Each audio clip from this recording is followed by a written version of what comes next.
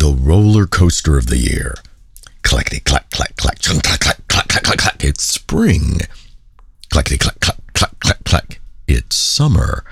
And right now, when we start dressing in layers and appreciating cinnamon, is when the ride really starts. We rocket past pumpkins and turkeys, barrel through Black Friday, and race through the glow of colored lights and fireworks until the ride suddenly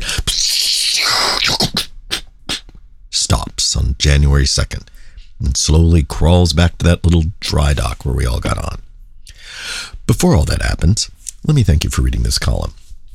I am taking a quick break in preparation for holiday hijinks, but I wanted to begin my season by thanking you, once again, for your time. I know that it marches on and waits for no one and apparently can't be put in a bottle, but time is not a renewable resource. I deeply appreciate you sharing yours. I'm a big fan of time. It's kooky, inescapable, relative, and arbitrary at the same time.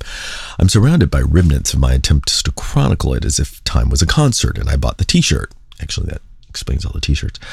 The books on my shelves are the times that I read them, warm and validating memories mapping my journey.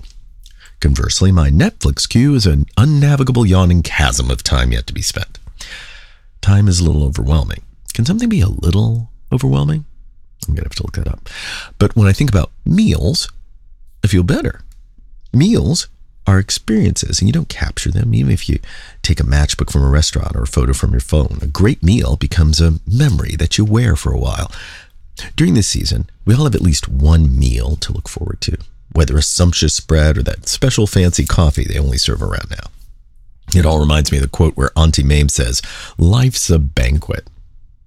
It goes on, but we'll get to that part later. Keep warm. Find your gloves. You look great in that hat. See you next week.